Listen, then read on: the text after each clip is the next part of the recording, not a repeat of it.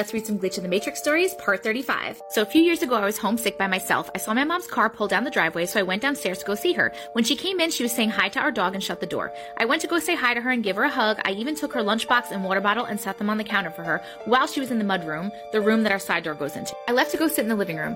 After a few minutes, I didn't hear her anymore, and I never saw her come into the main room. I got up to go find her, but her lunchbox and water bottle were gone from the counter. When I opened the side door that goes to the garage door was closed, and her car was gone, and my dog was upstairs, but I never heard or saw him go back upstairs. There's a big window that sees out to our front yard that's right when you turn out of the hallway that leads to the mudroom. So when I left the hallway, I looked out the window and saw my mom's car pulling down the driveway.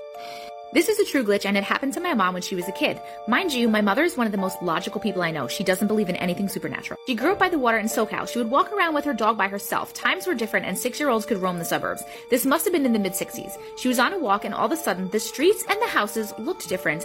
All the cars were from the 30s. A man rushed outside the house dressed in unfamiliar clothes and said, "You're not supposed to be here." And then all of a sudden, she was back and had no idea where she went. Short Cast Club